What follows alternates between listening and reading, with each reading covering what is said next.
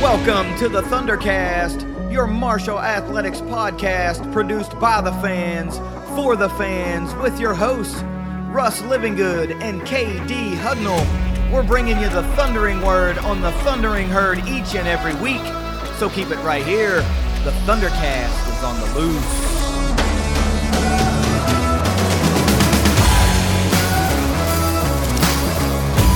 Thanks for downloading another episode of the ThunderCast. You can follow us on Twitter at ThunderCast_pod. Go down to the description. Just click the links for all of our social media platforms. But particularly, please go subscribe to the ThunderCast YouTube channel because we have special YouTube exclusive episodes that go up there. So if you're just listening on Spotify or Apple Podcasts, you're going to miss that stuff. So you do not want to miss any of the great content that we have over there. You'll miss all of the episodes of Inside the Thunder, which are always awesome. And I love hearing the feedback from those. It's great to talk to some of our former athletes. Russ, we've got a jam-packed episode this week. Mm-hmm. The breakdown series is going to conclude this week with the quarterbacks, a highly, highly discussed position group amongst fans during the offseason. So we're going to break it all down for you. We're going to give some great opinion and some awesome insight. And we're going to give you 5 things. Of course, we're going to go around the herd, and we have a special guest joining us in a little bit. We've got Herald Dispatch herd beat writer Luke Creasy coming on to talk about what he's seen out of the herd this offseason, both spring and summer, and where those real competitions lie as we head ever closer towards week 1. So, Russ, let's waste no more time. Let's get into it after this quick word from our sponsors at 304carwreck.com. If you've been injured in a car wreck, visit 304carwreck.com on the web or on Facebook. What happens when an Ohio driver crashes into a West Virginia driver in Kentucky? That can be a mess. But if you can dream it up, Jason and Matt have probably been there, done that, and gotten their clients paid. Don't fight the insurance companies alone. Contact Jason and Matt at 304carwreck.com. Russ, let's start it off, man. We've got a lot to cover, so give me 5 things that every herd fan needs to know this week. Before I get those 5 things, happy birthday, KD. Thanks, man. That one slid through the cracks on me. I wasn't going to put that out there, but 44 never looked so good. Yeah. At least for another 2 weeks, right? Yeah, I'm the youngin' of the group here. 5 things every herd fan needs to know this week, as always, brought to you by IgniteLink, the Tri-State's premier IT management team. We have so many things this week that could have been a thing and could have been around the herd that some of these they could have been in either. So here's the 5 that we have. The big green events. We recently had Paint the Capital City Green. It was this past Thursday. That was a great thing. I saw well attended, saw all the tables full. It was in the hangar up at the Yeager Airport for the flight school. Looked great. Always a great time. Yeah, so, it's a super cool event because it's always a either sold out or near sold out event. And we've talked about this before. It gives you an opportunity to get a bigger foothold in Charleston and try to branch out a little outside of that Cabell County, Putnam County, Kanawha County like line towards Charleston. Mm-hmm. So it's always a cool event. Yeah. In that spirit, the reason I bring this up as a thing is we've got a couple more big green events like that. This Saturday is the reverse raffle that has been so big that it's been moved over to the Big Sandy, or now Mountain Health Arena. Mm-hmm. It'll be over there. And that's Saturday on August 19th. You've got Girardi Mercer, friend of the ThunderCast. Yeah. You've got Chad Pennington, and now added to that, Byron Leftwich. He's been on the docket for the last couple of weeks. Tickets are still available, but they're running scarce. So if you're interested in that, you need to get with the Big Green and book that. Coming up on August 29th, Culinary Playbook, and this is at Christopher's Eats, to where you are going to be waited on. It'll be a buffet style dinner, but you're going to be waited on for your drinks and everything else by the herd coaches. So you're going to see your favorite coaches coming right up and interacting with you at your table, taking care of your drink orders and more. Wow. I was wondering what that was, right? I didn't dive into the details of that event because I was thinking, wait a minute, did they put together like a cookbook or something from like, Huff's favorite foods, right? Or Dan Tony's favorite dishes. And they just made a collection. I thought, wow, that's a pretty interesting idea. But this is a completely off the grid idea that I did not see coming. And one I think is pretty cool. I have not heard about that before. I'm sure that's something that has happened in the history of sports and, fundraisers, but what a neat idea. That's pretty cool. You gonna go to that one? No, it's on August the 29th. Oh, well, you're not going to celebrate your birthday dinner at the Culinary Playbook? No, I would love to, but my birthdays now exist solely for my kids, and Right. And they're the only one looking forward to my birthday. To me, it's just another day. Yeah. I'm not getting a special dinner. I'm not eating desserts right now. So, Right. but they're going to want cake. They're going to want everything. So I'm going to spend it at home with my kids. I can dig that, man, because as you just mentioned, it's my birthday today. And for the last couple of weeks, whenever Jen is asking Cooper, like, what do you want to get dad for his birthday? He just always says things that he wants. Yeah. He's like, well, dad wants like 12 balloons for his birthday, or dad wants. He sure does. I'm like, brother, you get whatever you want. Yeah, that's right. That's the way I do it. It might as well be your birthday because, Yeah. I mean, it's another day for us at this point, No, while I do appreciate the birthday wishes, I have received some today from both Herd fans and friends of the ThunderCast that was a little surprising. I will say I'm very appreciative of that. I thank folks for thinking of me today because, hey, at the end of the day, I say it all the time, I'm just a knucklehead behind the microphone talking about the Herd. So I'm glad that I resonate with some people to the extent that they want to at least say happy birthday. So thank you. On to number 2. Herd alumnus Alex Millette signs with the Detroit Lions. Yeah, Herd all-timer, I will add. Alex Millette signs with the Detroit Lions. And Alex got an opportunity out of Marshall with the Indianapolis Colts, then was released there, went to the XFL and performed superbly in the XFL and has now earned a spot or an opportunity in Detroit. And of course, he teams up with Stephen Gilmore, who's up there in Detroit. So little Herd flavor up there in the NFC North. Can't say I appreciate that as a Packers fan, but I can certainly appreciate our Herd guys getting an opportunity to play in the league. I love that. Absolutely love it. Alex is a great dude too, by the way. I've known him for many years. I've conversed with him over the course of several years. A casual acquaintance. He's not like a super good friend of mine, but every interaction I've ever had with him and his family have been awesome. So I'm really happy for him. Number 3, more alumni news. Alex Bazzie will be the head football coach at the University of Charleston. There's more to this second part, but go ahead and talk about Bazzie and UC. Wow, I didn't think I missed. I just thought he was a position coach at UC. Maybe he is. I didn't know he was going to be the head guy. I was thinking he was just like a D-line coach, maybe. The way I was taking this was that he was the coach. We'll tweet out the actual story because this might be the only mistake we ever make on the ThunderCast. D-line outside linebackers coach at UC. Well, so, he's the head D-line coach. That's what I meant. But still, awesome, right? Because Bazzie is another guy that if you remember that era of Herd play, 2011, I remember we were in the hospital. Jennifer was giving birth to Cooper, and Marshall was playing in the St. Petersburg Bowl against FIU. Mm-hmm. And FIU has T.Y. Hilton on that roster. It's a kick return.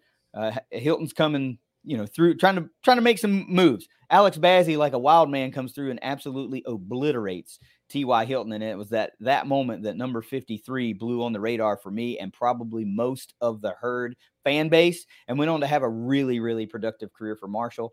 Was a CFL guy for a long time, actually had a couple of stints in the NFL too, and now he's in the coaching ranks. Man, I love that. I absolutely love that. Really tight with our buddy DJ Hunter. Him and Alex are really good buddies. They used to host a podcast together called the Transition Podcast, and every now and then they'll put out an episode, but I'm really happy for Alex too, man. Good. I like it when good things happen to good people, and Alex is a good dude.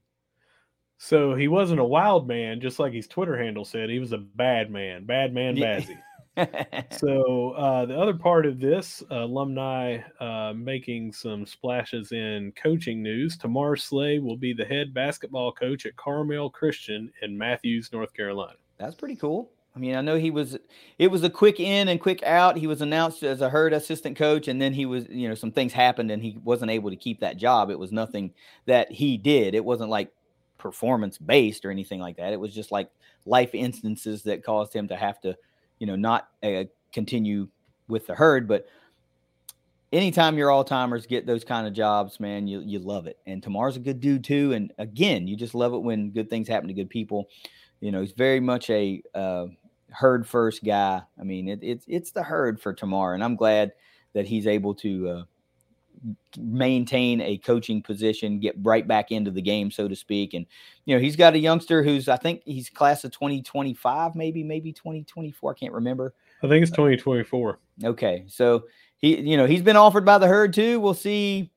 I mean, love to continue that lineage of Slays in Huntington playing for the Herd. But congratulations to Tamar on this this head man role down at Carmel Christian. Number 4, the conference schedule for women's basketball has been released, and you had noted that they missed that. Was it 4 games in a row? We didn't get the brutal 4-game road swing this year. We do get a 4-game homestand, and we get a 3-game road swing. So not terrible. It's going to be a pretty decent home slate. I don't have it all in front of me, but just going off of memory, they're going to open the Kim Stevens Sunbelt era at home at the CAM. So that you would expect will be a really well-attended game. Hopefully all of these are. Honestly, it would be really great if they can pump some big numbers up and we make the CAM an intimidating space, especially with the brand of basketball that Coach Stevens is poised to bring to Huntington, and these roster moves that we've talked about already, coupled with some of the players that are returning. I won't say it's a uber favorable schedule, but I can't say that they didn't do us any favors either, because when you're going a wholesale change like we're seeing this year, who knows if it's favorable or not. But you're going to have plenty of opportunity to see the Herd, and I really hope for that 4-game home stretch that we're particularly able to pack it for the 2 straight weeks. That'd be awesome. And our 5th thing, moving over with the basketball court, the men's basketball schedule has been released. They released the conference schedule, and then later that day or the next day, it was just the entire schedule. A couple of things I want to hit up here. October 29th and November the 1st will be the 2 fans' first games. Then they open with Queens, who they played on their opener at Queens last year, and that's on November the 6th. And then they travel on November the 10th to the Greenbrier to play Radford. Mm-hmm. Yeah, let's talk about that for a second. Yep, that's where I want to pause. Because that sparked some conversation of should we be doing this at other areas around the state, and we kind of alluded to that a little bit when I think it was a coach's tour or something. We were talking about that. But could you imagine maybe playing a women's basketball game up in Parkersburg? In Kim Stevens' neck of the woods, or putting one, down in Beckley or something. I don't think that's necessarily a bad idea. I think that could be something that could catch on, and you don't necessarily want to take games away from the CAM, right? But if you just do one, it's like, all right, this year women's basketball is going to go to Parkersburg. Men's basketball is going to play at the Greenbrier. Like, I could see how that would be a nice draw for folks around the state to drum up extra excitement. Folks that love Herd basketball that just for, whatever the reasons are, just can't ever make a trip to Huntington, and they get to see the Herd in person. I think that's great, and I really think this is a cool thing to do. I really do. After that, they go to the Cayman Islands Classic that we were talking about, and immediately when they get done with that, they're going to play at Lexington, playing the Kentucky Wildcats. Yeah, I think that's the one that most fans are excited for as far as an out-of-conference game. Obviously, you get to go to Rupp and have an opportunity to do something special against a marquee blue blood program. There's no arguing that. I don't care if Kentucky falls off a cliff the season before. They are a blue blood program, and if you can go in and beat them in Rupp Arena, it's going to make headlines. It's going to be a momentum building win. It's very much like going to Notre Dame and getting that win in football. Yeah. And I know that it'll be well attended. These games just seem so natural. 90 minutes down the road, it just seems like it should happen fairly often. And I know we've played them several times in recent years, but it just feels good. This is that one marquee game that you should have whenever you can get it. Yeah. They're probably never going to come to Huntington. So what? You get to go 90 minutes away and interrupt. And we have friends that are fans, Herd alums that are also Kentucky fans. And when we shared that info, they were like, well, that's a must go. Yeah. Like immediately. It wasn't like, well, we'll see if I can work the schedule out. It was like, nope, Herd at Kentucky, I'm there. So I'm for that too. I love that. I love that game against Kentucky. So if you're looking for these schedules, Herd Zone or the Herd Zone app has these. For the women's basketball, it's got the conference schedule up, and for the men, it's got the entire schedule up. So head on over to herdzone.com or look at it on the app if you want to see the full slate. Yeah, and of course, if you're going to buy tickets to these games, please buy all your tickets through herdzone.com or 800 The Herd. It's really easy, and you want to directly give that revenue to Marshall, right? Mm-hmm. Don't just immediately go to StubHub or something like that. Only exhaust those avenues or explore those avenues if the ticket allotments at Herd Zone are exhausted. So we're going to keep putting that out there because we need to get folks in the habit of going to herdzone.com or calling 800 The Herd first and foremost. Yeah. Russ, killer 5 things. A lot of great alumni news. Really, this was really an alumni-centric 5 things with, Millette and Bazzi and Tamar Slay. I love hearing about that stuff. And these events that like the Paint the Capital City Green, the reverse raffle is going to be awesome. I mean, it is going to be really cool. And then the release of the basketball schedules. This is getting blood flowing for some folks. Like, it's real now, guys. We got soccer coming up soon. We're going to talk about that here in a little bit when we go around the herd. But for right now, let's transition into, we're going to switch it up a little bit. We're going to go the feature story first. We're going to continue and finalize the breakdown series with the quarterbacks right now and get the deets on what's going on in that room. Very, very extreme amount of conversation and opinions floating around, and everybody's got their preferences. So hell, let's just give everybody all the details about what's going on in this room from a statistical standpoint, experience standpoint, and the moves that were made. Quarterbacks coached by Clint Trickett, second season as offensive coordinator / quarterbacks coach, but he was on Huff's original inaugural staff, so he's been here all 3 years with Huff. Phil Steele rank for the Herd quarterbacks, Russ, number 7 overall in the Sun Belt Conference. It gets a little bit better when you start talking about the East because they're 4th in the East, behind, of course, Coastal Carolina, Georgia Southern, 2 very pass-heavy offenses. And then Georgia State gets the nod above us, too, with Darren Granger, even though we beat them head-to-head last season. So interesting take there, I will say, but okay. 2022 breakdown just for general knowledge. This Herd offense averaged 192 pass yards per game across Columbia and Fancher, right? 16 touchdowns in 13 games, just 0.8 touchdowns per game. 10 interceptions in 13 games, 0.77 interceptions per game. So the touchdown to interception ratio is a lot closer than I care for it to be, and most fans are going to care for it to be.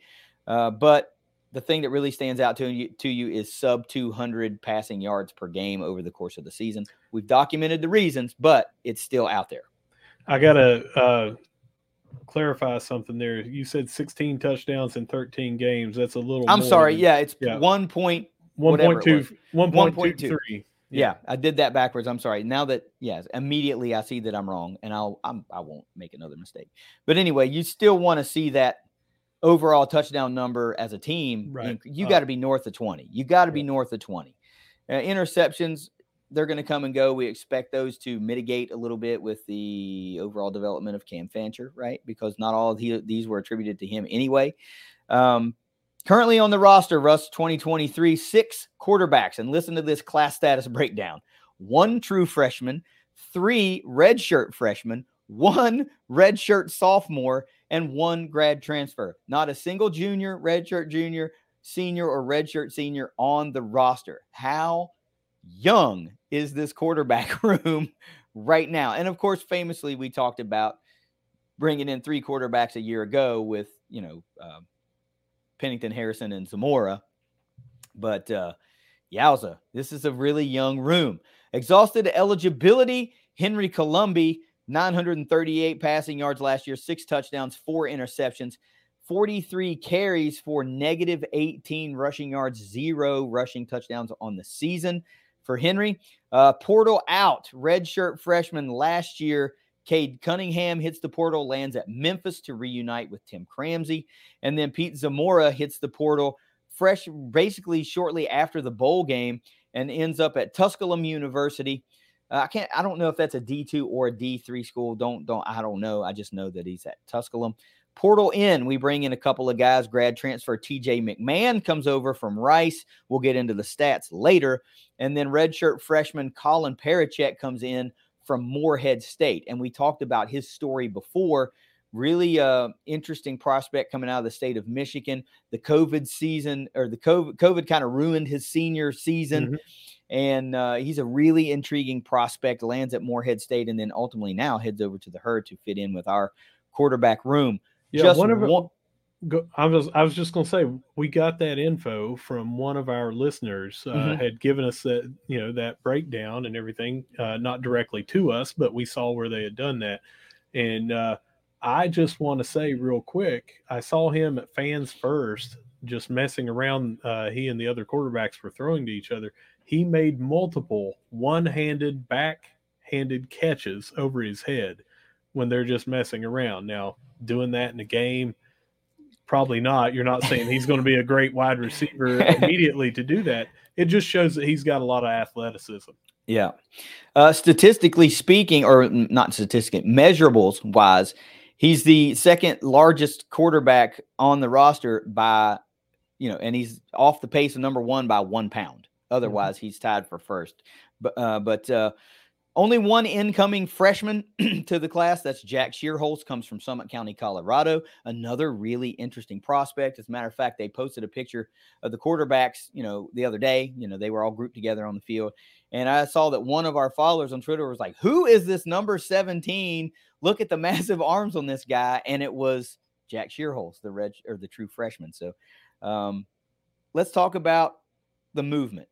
Russ, we always do this. Give me your thoughts on the movement, who we lost and who we brought in. What's it say to you? Well, we lost Columbi, but we had kind of already lost him for the second half of the season anyway. Cam took the position and really didn't give it back. Right. There might have been a play here or there, but Columbi wasn't even at the bowl game. So it seemed like at the end, we'll talk more about this later, there wasn't a whole lot of loss. We just brought a bunch in. We brought in TJ McMahon, who has experience at Rice as a Division I starter. And then we brought in Parachek, who played at a lower level but has experience as a starter. And that's kind of it. Everybody else was here in-house or, brought in as a true freshman. But not as much movement as you would think.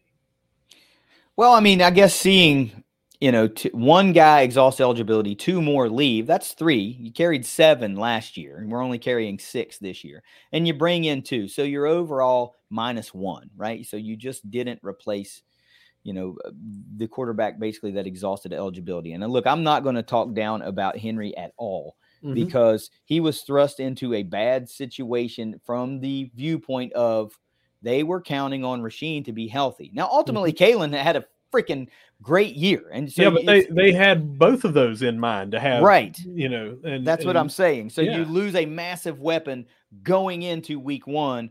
And even though you're playing Norfolk State, that's not a big deal. But you look ahead to week 2, and now they're like, crap, man, we're without Rasheen Ali going into South Bend, Indiana. And this is why I'll never talk down about Henry Columbi, right? He might have lost the starting job midway through because it just wasn't working. Marshall's a 3-3 team. You have to do something to see if you can put some momentum together and go on a win streak, which we were ultimately able to do. But Russ, forever, when we talk about Herd football and you talk about big games, you're going to talk about beating Notre Dame. And it was Henry Columbi that was the starting quarterback that went into South Bend, Indiana and beat Notre Dame. He's the guy that threw the late game touchdown to Devin Miller, right? Yeah. Cam got in that game, right? He played.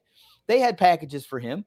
But it was Henry Columbi who started that game and played the lion's share of the plays in that game and led the Herd to victory. So forever, I, as a Herd fan, am indebted to him for providing me and everybody else with that victory.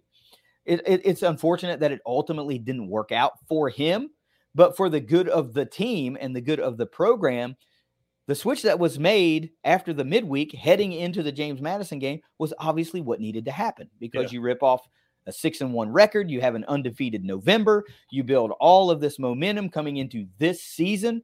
It was just the right move for the team, but that is a no knock on what Henry Colombi was able to do, providing us with that massive, historic, epic win. So I am forever indebted to him. I wish him nothing but the best of luck in life after football.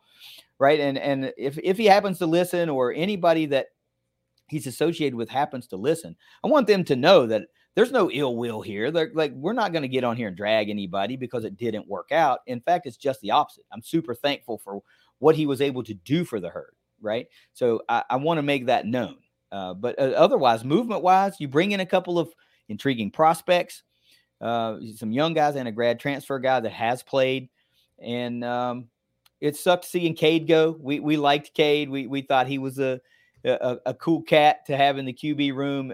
His family was really kind of all in on Marshall, and now they get to be all in Memphis, right? So best of luck to him as well. And Pete was the only other quarterback on the roster last year that threw a pass, right? It was a one pass attempt, but he was the only other one on the roster that threw a pass last year. So he's moved on as well. And I think overall we're a better group than we were last year. And of course, the bulk of that is the development of the guys that stayed. But you got any other thoughts on the movement? Just what I was saying on the movement, that it's not a lot, was it wasn't a lot from the production side. Very true. It's I know that there were roster moves, and there were people that were clamoring for, as there is every season, a backup to get in. Sure. But the backup that left, or a couple that left, it wasn't anything that we lost as far as any kind of production whatsoever. It was all speculative. Well, let's see what this person could do.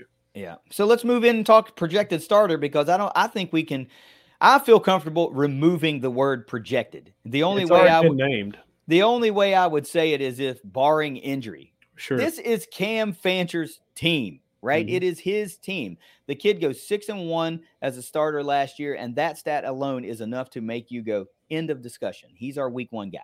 All right. And Huff is going to say some things to keep the competition level high against these guys. He's not going to name a starter. He's going to keep these guys pushing one another, because that's what you want. But it's redshirt sophomore Cam Fancher, 6'1", 201, 131 out of 235 last year, 1,558 yards, 10 touchdowns versus 6 interceptions, 107 carries last year for 466 yards to the good, making him the second leading rusher on the team, 1 touchdown on the ground through 13 games, 7 starts. Let's stop right there. Second year in the system, working with Clint Trickett, a whole half of the season of game experience. We saw Cam Fancher be a completely different quarterback at James Madison than he was at the end of the season. Completely different, right? In a good way. And Huff has mentioned he was dinged up in the bowl game. He had back spasms. He couldn't do the things he wanted to do, so they had to limit what they were able to allow him to do. And you saw a more run-heavy, Ali, Laburn, backfield, carrying the load, all that kind of stuff. So talk about freaking Cam Fancher and why he, to you, is the guy.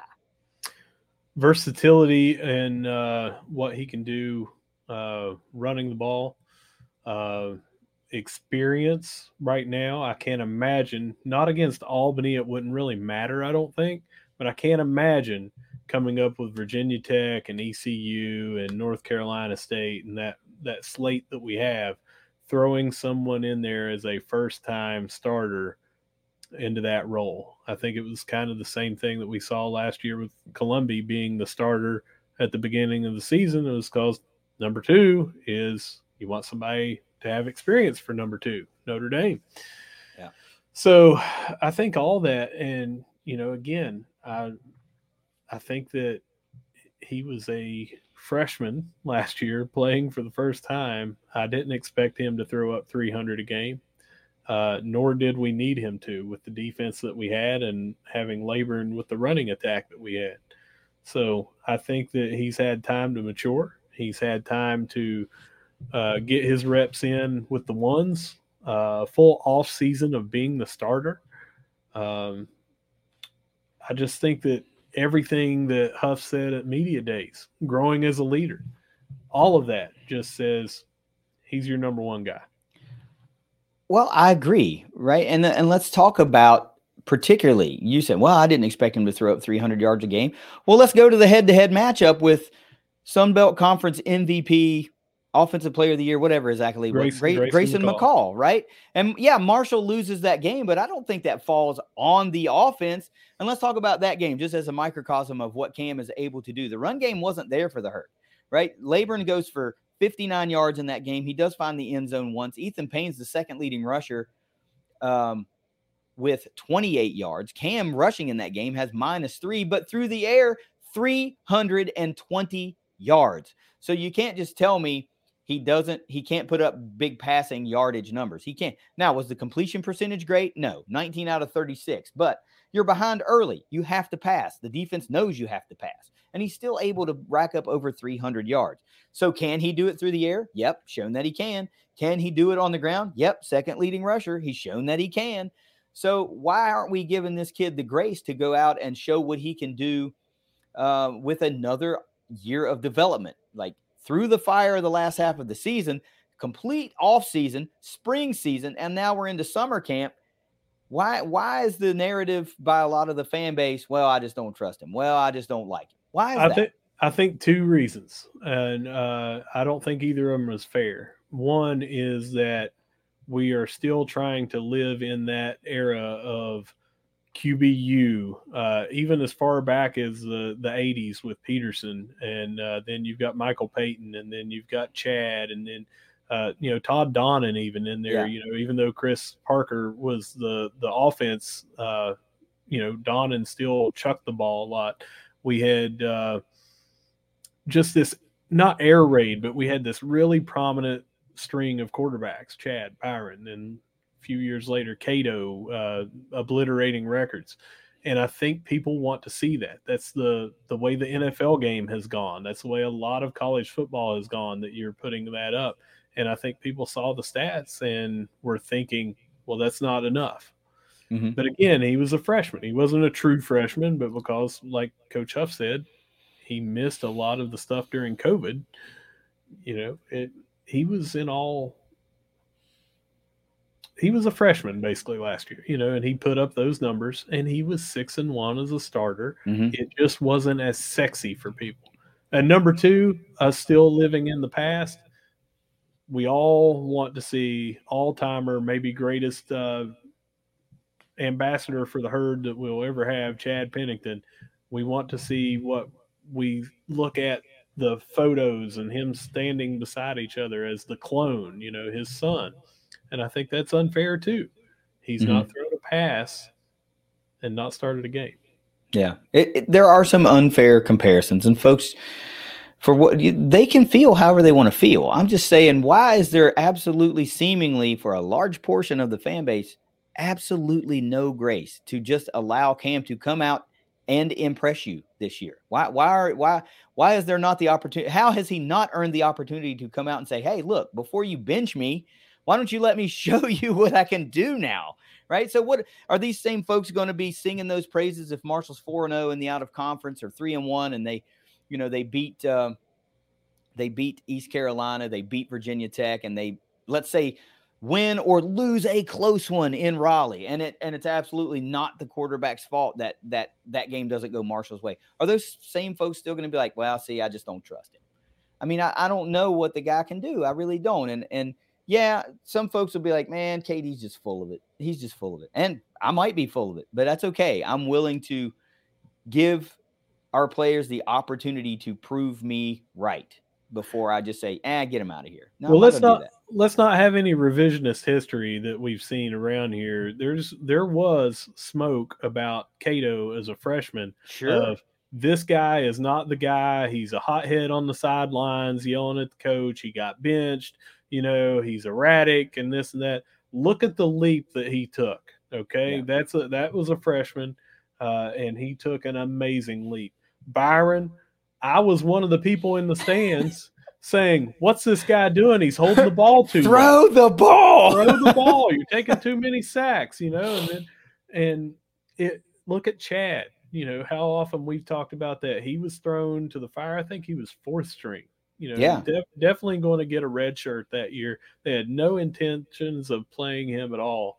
And yeah, we went to the national title game, but it wasn't because Chad Pennington was a seasoned, well oiled machine ready to lead us to a title game. We had a heck of a team surrounding him. Yeah. And he benefited greatly by a red shirt year the next year. And then he came in and was ready. Uh, I just, there needs to not be green tinted glasses. There needs to not be any revisionist history. This is a pattern that we have had.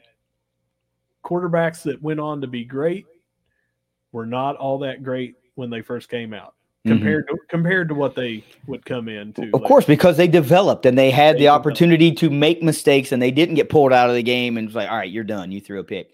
Check this out. I'm looking at the roster from 2022 and the roster from now and comparing sizes and everything.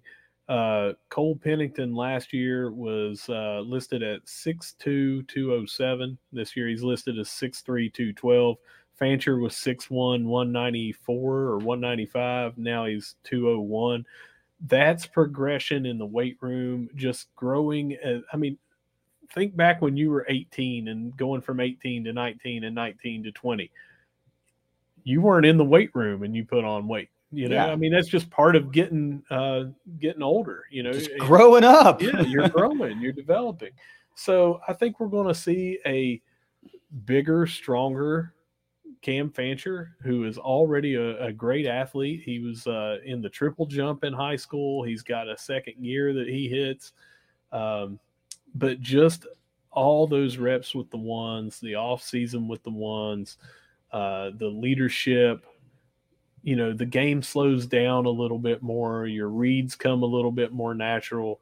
And that's going to be for everybody. And I think that we're going to be pleasantly surprised with what we see out of Cam Fancher. But not to mention, there's also the added ability of the dual threat run game, because we haven't seen any of these other quarterbacks on this roster in a herd uniform, right? But we know that Cole is more of a drop back passer. We know that. We know that McMahon is probably more of a drop back passer, right? He had some rushing.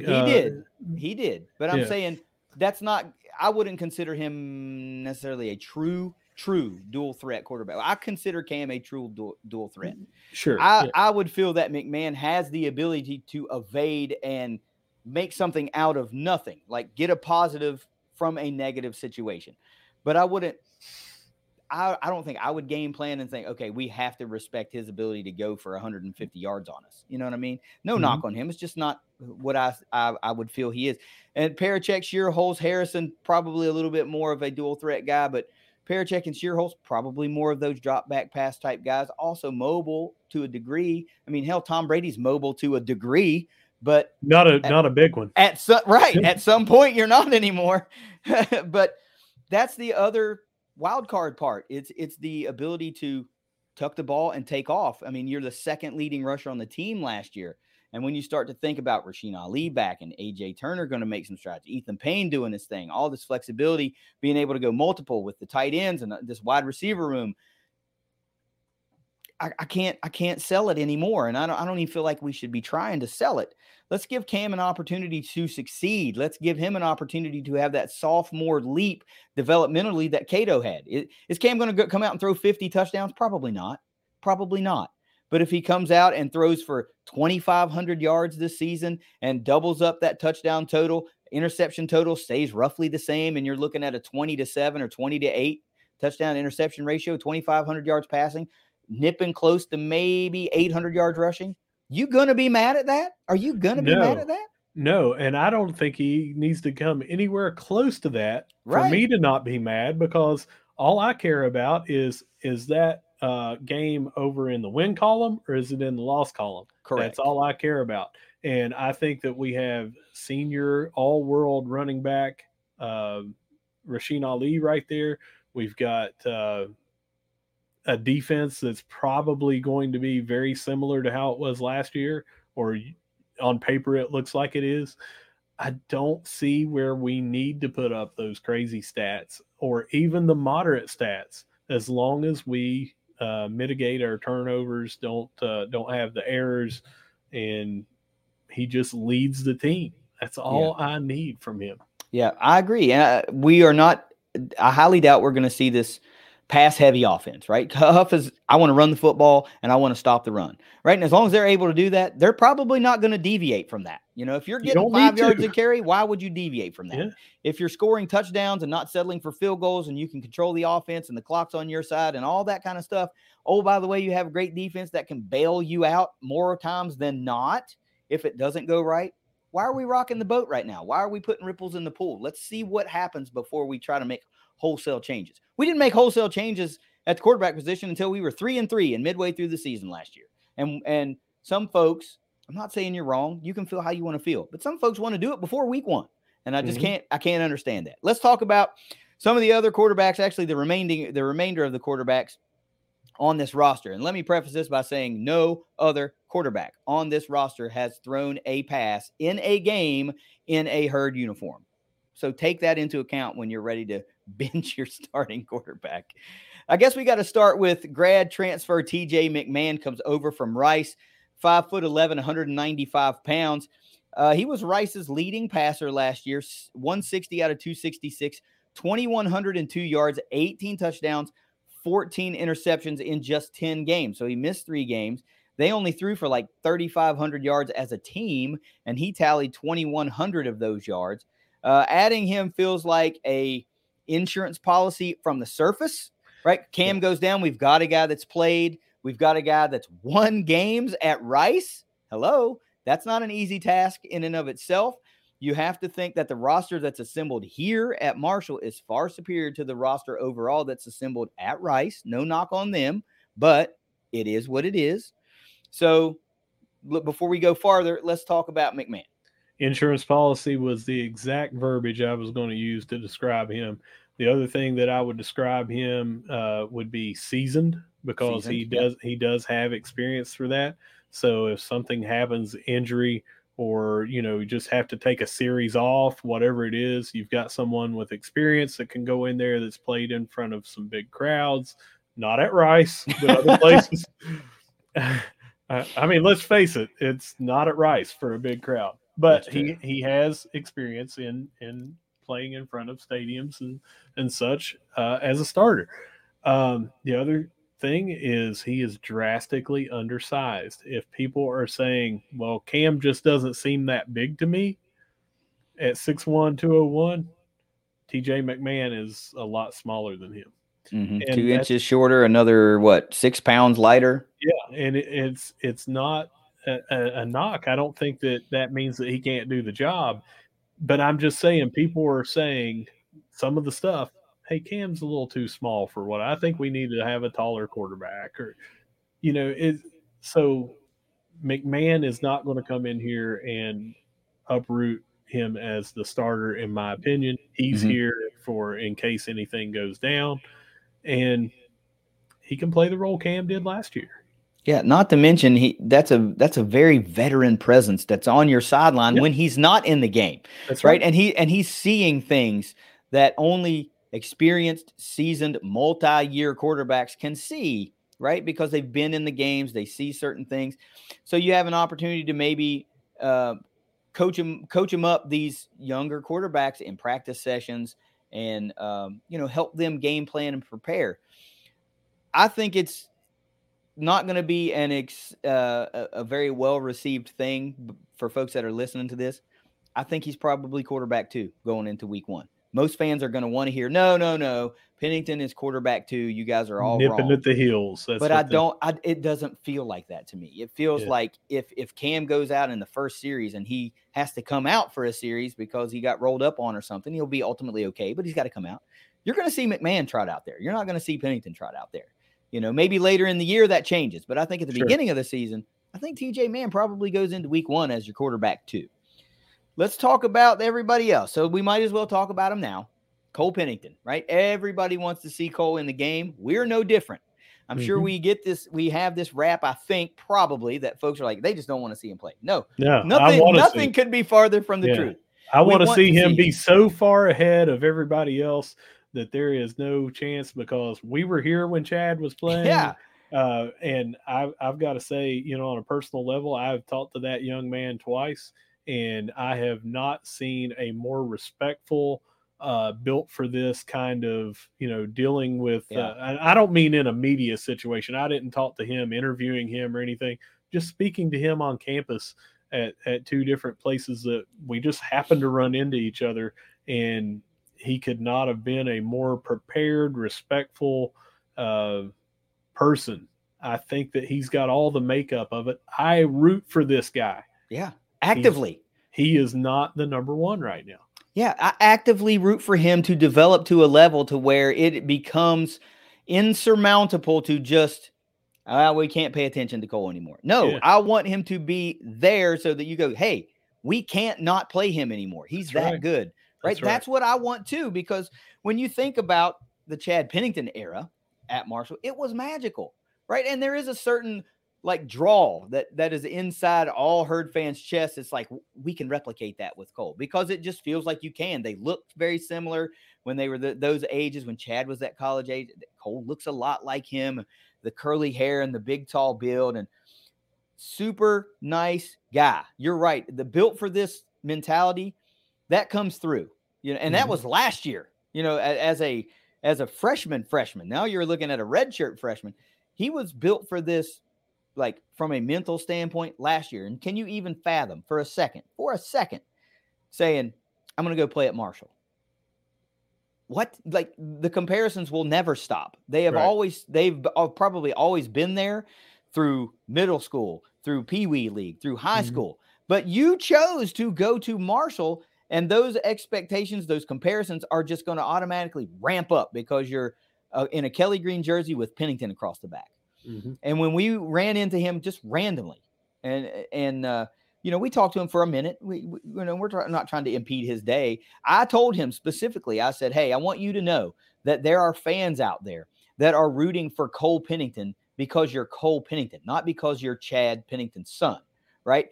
And I that's the way I feel. I want him to do well because he plays quarterback here at Marshall, not because he's who his dad is, right? And I think it's important that some fans see that. He's his own guy. I don't want him to be the next Chad Pennington. I want him to be the first Cole Pennington, right? If he can obliterate all of Chad's records by the time he leaves, I would love that for him, because that means he was able to do it his own way, right? I want to see him play. I would love to see him play today. But I just don't want to see him, same as you, I don't want to see him thrown out there when he's not ready, or that he's not the best option that we have to win. That's right. It's all about who's the best option to win games, right? And when it's Cole, it's Cole. That's just what it is. Yep. Also on the roster, Chase Harrison comes in the same recruiting class as Cole Pennington, the 6'2", 192-pounder. The development for Chase has been positive. What little bit comes out there, he's it's not like, he's, taking a step back or anything so. These guys are progressing nicely. It's just, this is a big depth chart. I mean, it's 6 guys and you got to go 1 through 6 somewhere. So these guys are vying for any little sliver of opportunity they can get. What the best I think we can hope for is that we come out like we did last year and beat the snot out of our opening opponent, and we can get these young guys into a game situation. Remember last year we played every quarterback on the roster, everyone in Norfolk State. Only one made a pass attempt, which is Pete Zamora, but Cole got in the game, right? Yeah. Chase got in the game. All these guys, Cade even got in the game. Last couple of guys you mentioned, Colin Parachek comes over from Morehead State, the really interesting prospect out of the state of Michigan. It's a guy to keep your eye on developmentally, and also developmentally, true freshman Jack Shearholz comes over from Colorado. Colin Parachek and Shearholz are almost mirror images of one another, both 6'3", Parachek 210, Shearholz 211. So Russ, big room, right? You can only play one at a time. Your depth chart's probably usually not going to go beyond 3. Listed. You're going to have QB1, QB2, and an emergency quarterback. Everybody else is going to be on that scout team type thing, and that's where you're going to get your development. So rounding out the room is really youthful, really youthful. Yes. What would you say is like your overall feeling about this room as it relates to class status, hierarchy, depth, all that? Well, I think that it's a favorable situation for Cam having so many years left to play that these other guys are younger than him on the roster. Uh, you know, it would be a different situation if Cam was a last year player exhausting his eligibility this year. Then you're looking at, man, now we've got to try to develop somebody this year while giving Cam his flowers, and Mm-hmm. letting him play out his final year. You don't have to do that. If somebody passes Cam midway through the year, like Cam passed Columbia last year, then it's just the way it is, and you've got a youthful roster, and then you've got years ahead of you. I think it's a great problem to have. Shearholtz, I think, no chance that, barring catastrophic injuries to multiple people, does he get out of this year without taking a red shirt. I think that he's got one to give as a true freshman, and he'll do that. And then the other guys, they're just going to be battling for that third spot to try to move up to second, to try to move up to first. Yeah, I agree. I agree. The thing that worries me is there's this bottleneck right there at freshman, redshirt freshman, and it's hard to foresee a future 2 years from now where all of these same guys are here.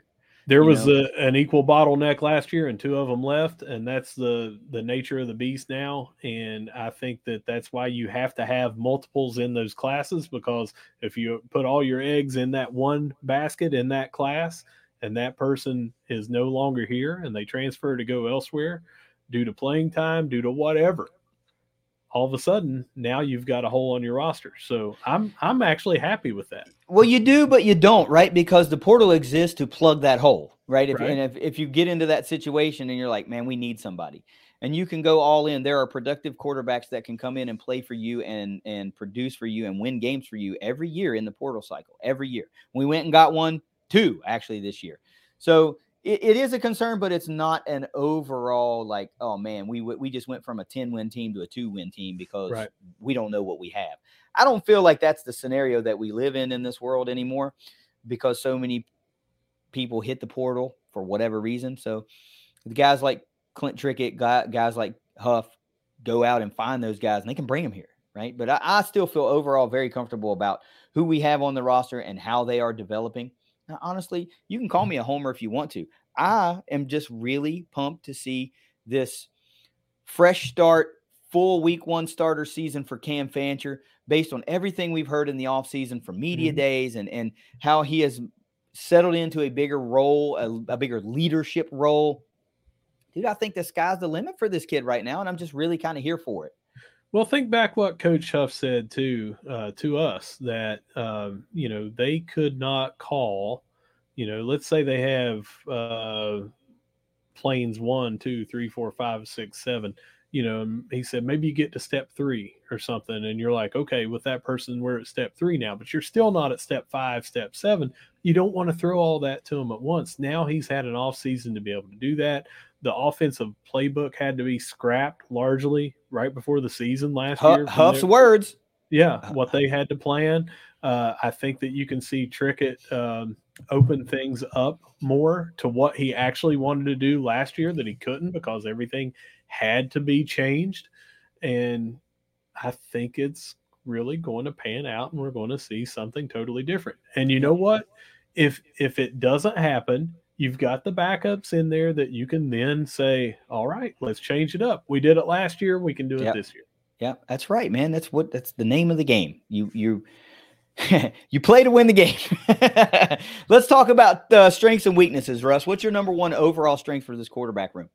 Uh, Having someone come in that was 6-1 over the last little bit at the end of the season, and also that person having the sacks going down, they improved as the year went on.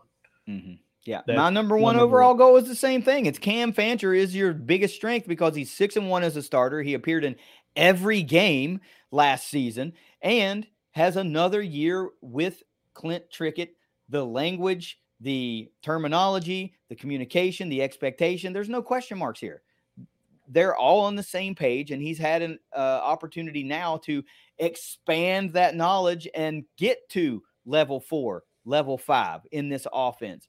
And frankly, that's far and away the biggest strength. It's like 1, and then way down the line is 2 and 3. You've got an experienced starter that won games for you, won a bowl game, and again, how many times do I have to say it? We're a bad quarter away from us being in the conference championship game.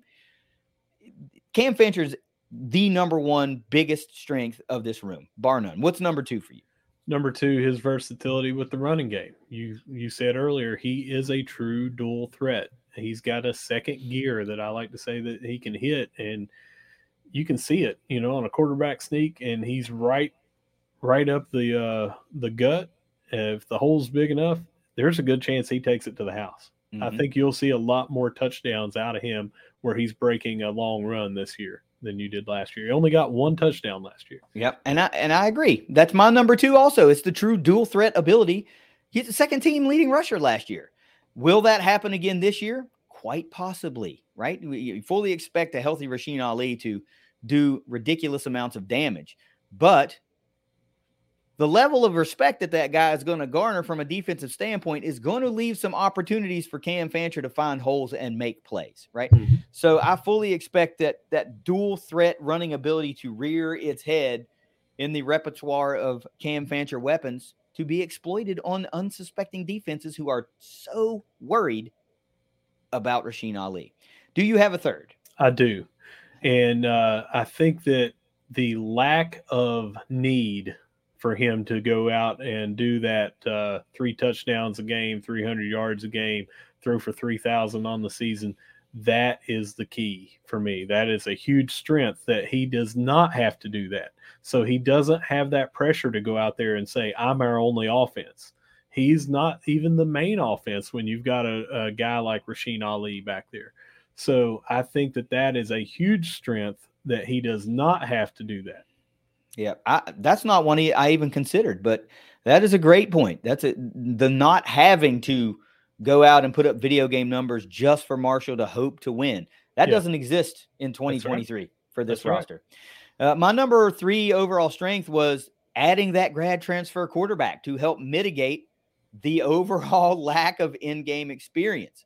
Your insurance policy, and I know that might be heard as like a little bit of a negative term, but it's not, because you're going to be relied on heavily. If they need you, they need you, right? So having the ability to trot a guy into the game at a moment's notice, who's been there, who's done that, who's won games, who's played Division I ball, who's been in multiple off seasons. There is no question marks about acclimation to the college game. There is no questions about can he adjust to the speed of the game. No, it's not there. You're right. I don't know Rice's out of conference schedule intimately over the last 3 years, but undoubtedly they've played in some big games, most likely in the state of Texas. And you're just kind of there. You're just kind of in there. You're not going to be shaken. It was a lot of what we hoped we would see for Henry last year, and we did. He went into South Bend, did not get shaken, and won the game. So if the need arises, TJ McMahon can trot right in there. And you would hope that you can hand the ball off to Rasheen a couple of times, make a short read to, Toby Payne, maybe Ethan out of the backfield, hit Chuck Montgomery across the middle, or hit Talik down the sideline, whatever, and just move this offense, just let it chug along until Cam's ready to come back in or until he finds the end zone. Let's talk weaknesses. What's your number 1 overall weakness here? After Cam, it's all unknown. I'm with you. And I mean, we've got depth, but we don't have a single pass that's been in a Herd uniform. Even with the insurance policy, he's not been here in this system, thrown a pass as a player. Parachek was the starter over at Morehead State. He's not thrown a pass over here. Harrison and Pennington have been here in the system, knowing it now for either a year or a year and a half. Right. And they have not thrown a pass in a game. Yeah. It's Cam Fancher and everybody else. Yeah. That's just what it is. You take it how you want it. You can choose to turn your eye to the fact that it's Cam Fancher and everyone else from the standpoint of in-game playing experience and throwing passes, having production. Cole appeared in a game last year. Chase appeared in a game last year. Neither threw a pass, right? McMahon's thrown plenty of passes. They just happen to be in Texas, but not in Huntington. And then you have Parachek, a transfer that has been productive at Moorhead, but that conference is not the Sun Belt East. You know, we know how tough this division particularly is. Conference as a whole. Marshall doesn't get any favors. They got South Alabama in the non-con or in the crossover also, a favorite to win the conference by a lot of people. So even when you get out of that Sun Belt East matchups, you've still got to play South Alabama. You've got Arkansas State, which you probably feel pretty good about. But outside of Arkansas State and the opener, it's a lot of tough games in there. A lot of tough games out of conference and even in conference, right? James Madison's going to be good. Old Dominion is probably going to be improved. So nothing's easy. Georgia State's probably going to even be improved. You know, Granger's a year older. He's a senior now. He's the guy now. But you've still got to have folks that have been in that fire. And Cam's the only one that's done it here. So it's Cam and everybody else. Do you have a second? I do. I've got a second and a third. The second one I'm not really like that crazy on, of it being a huge negative or a huge weakness, but we don't have those gaudy stats. You know, it's still unknown until he comes out and does it. That, you know, it wasn't eye-popping numbers. Now, I just said we don't need to have them, but it would be a lot more toward the. It'd be a verified strength to where right now it's a weakness that we don't really know. Mm-hmm. We've got, you know, hey, he threw for 125 yards a game and this and that. It's a bit on the weakness side for me. Yeah. I can dig that, you know, and that's been a running theme with all of our breakdowns is the absolute, well, we don't know. It's unknown. Past this guy, that guy, and that guy, we don't know. And yeah.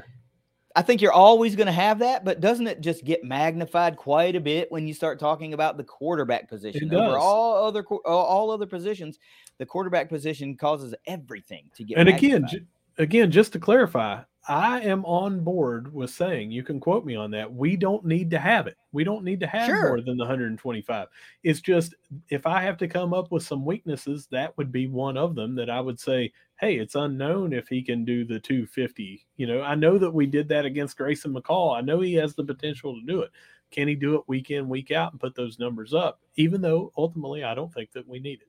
Yeah, and to that point, not only do you not really need it, but you've seen Cam lead this team to victory in several different ways. Yeah. Passing the ball where he goes for over 300, we end up losing that game. But let's think again about Old Dominion, to where they couldn't stop us running. So what did we do? We just ran all day. And we won that game. What was like 12-0 or 20 to so 12-0. Who cares? An ugly win is a win. If you want to call that ugly, fine. Is it ugly because the scoreboard didn't say 28-0? Is that why it's ugly?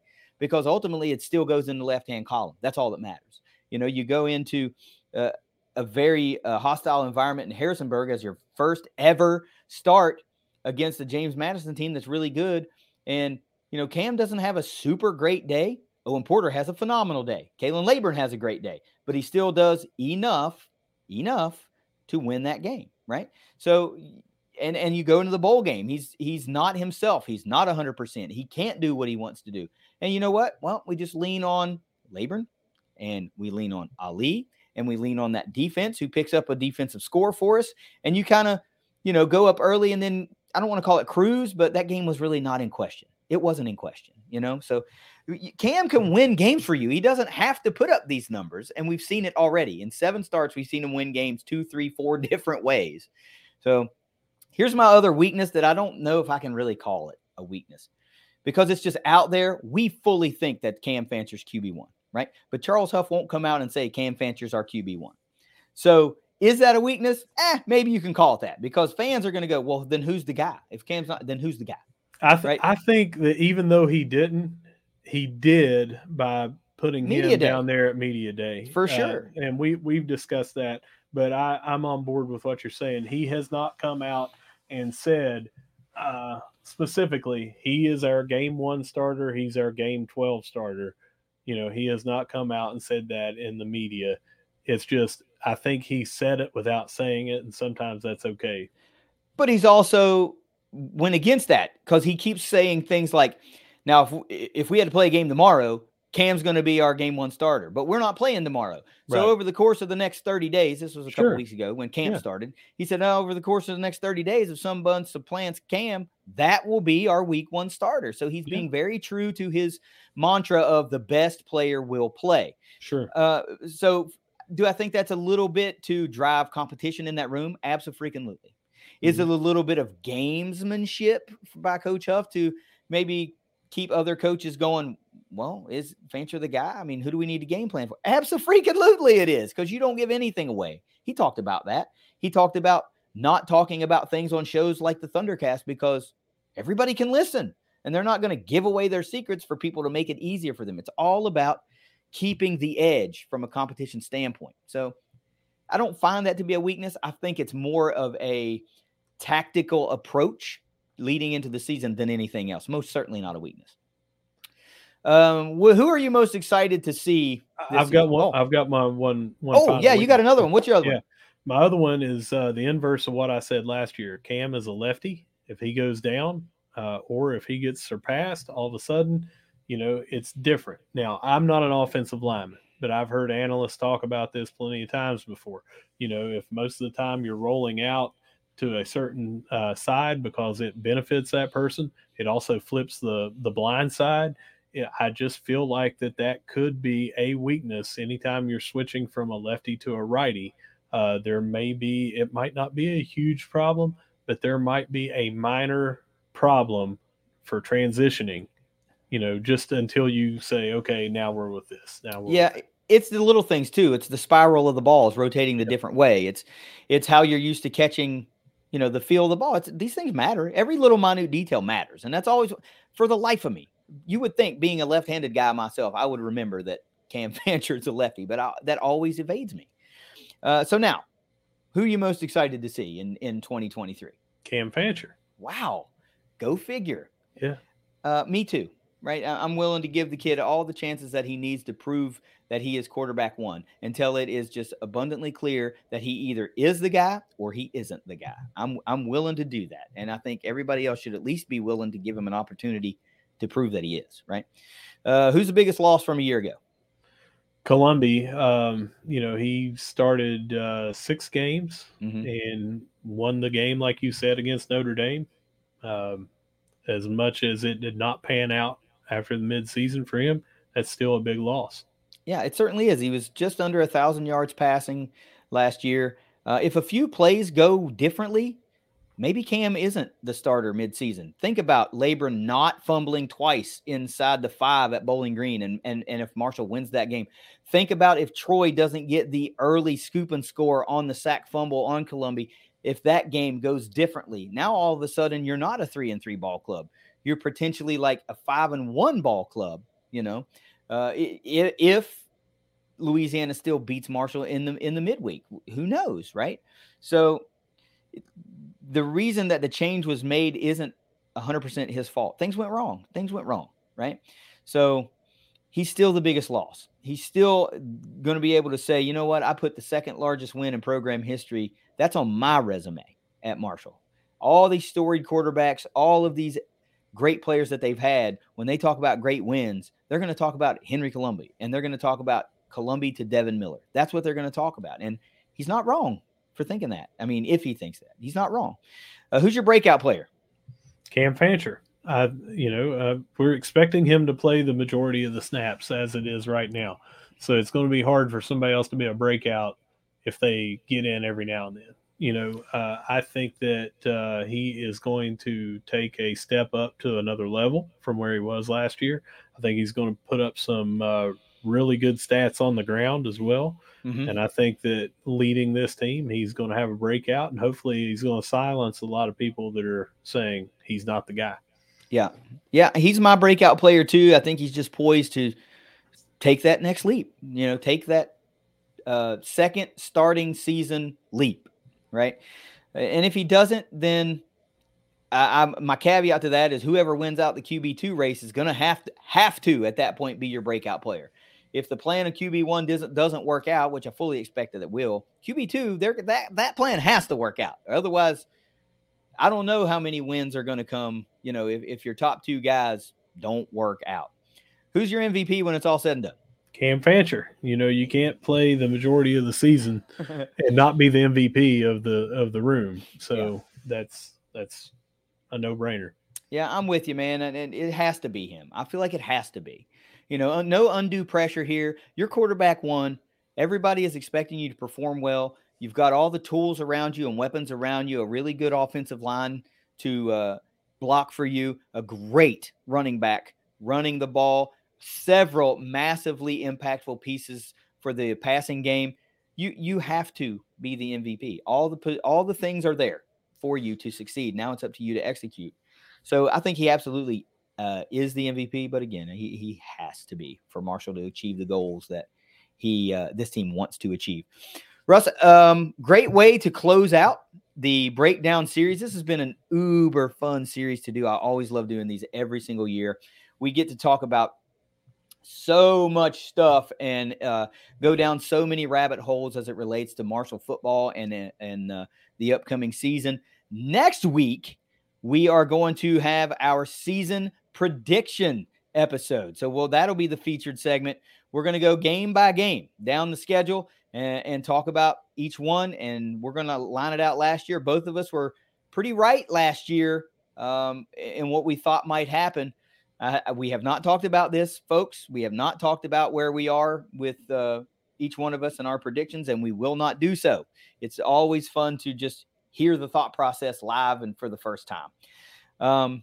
If you got anything else on quarterbacks or the breakdown series as a whole, let me have it. No, let's talk to Luke Creasy and see what he has to say and what he can answer of questions that we have on his thoughts. Heck yeah. So on the other side of this break, hang with us. Marshall beat writer from the Herald-Dispatch, Luke Creasy, is going to join the ThunderCast, and we're going to pick his brain a little bit. It's the ThunderCast. Hang with us. Joining us today is Herd beat writer from the Herald-Dispatch, the new look, Luke Creasy here. Surprised us both when he joined the stream, but man, looking good, bro. Yeah, I mean, like new football season, got to have a new look going into it, or maybe I accidentally left the guard off the razor. We'll let you guess which one. Either or, a fresh look for 2023. This is the secret sauce for that 10-win season that we're hoping to see here. So who knows? Beard comes off. This is like the reverse Samson deal. Like the hair comes off and you get stronger. Let's do it. It might be. Hopefully it improves my writing. Well, okay. I mean, you're already a pretty cool dude anyway. I don't know if that's going to elevate the vibe of the Luke Creasy, like the whole aura, because I got to be honest, man, you're a pretty solid fella. And I don't know how you can ramp up any higher. You're a pretty kick-ass dude. I mean, I appreciate it. Yeah, man. It's always cool to touch base with you, especially, we met for the first time and got to spend a little time together last spring, you and I and Russ at the whole spring game festivities, and that was really awesome. So let's talk about some football. That's what people want to know about. That's what we're gearing up for. So you obviously, since you're the beat writer, you follow the team pretty closely. That's kind of what you're expected to do. So you've got a pretty good idea of what's going on. So let's talk about some of the most competitive position groups that are leading into this, through summer camp and leading into week one. Yeah. Where is that big bulk of competition, the vying for playing time, sticking out to you? I think two positions in particular stick out, given some of the offseason moves and, just some of what we saw in the spring and additions since then. I think one position group you look at is the tight ends. There are 9 tight ends on this roster that was released last week. And you look at some of those and look at really the history of Marshall's usage of tight ends, and you start to question, do you need that many? Mm-hmm. Something Huff said back in the spring, and I think people kind of maybe saw it play out in that spring game. And he just really likes the competition there because there's some versatility. There's pass catchers, there's blockers. There's really a wide range of talent there at that tight end group that he likes and that he's spoken well of. And I think he said it, to the media last Saturday. It's going to kind of allow them to go multiple in some ways, some 12, 13 personnel maybe. 12 definitely. I would assume we'll see a bunch of that based off of what he said. But, I would expect Toby Payne to take a big step forward. I think he kind of was that guy behind Devin Miller, had a season to learn behind Devin Miller, and got to see, we got to see Toby Payne flash early. He got a touchdown in that season opener. So I would expect him with another full year in the system to take a big step forward. But behind him, you've got the transfers, Cade Conley, Chris Matillo, who came from Central Michigan and USF respectively.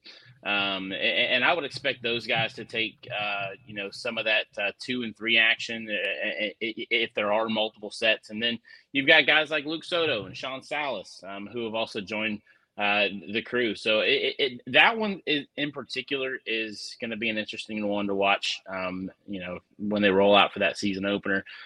Who is the one? Who is the two? Who is a pass catcher out of the group? I look at a guy like Ramad Smith, who transferred in last year from FAU.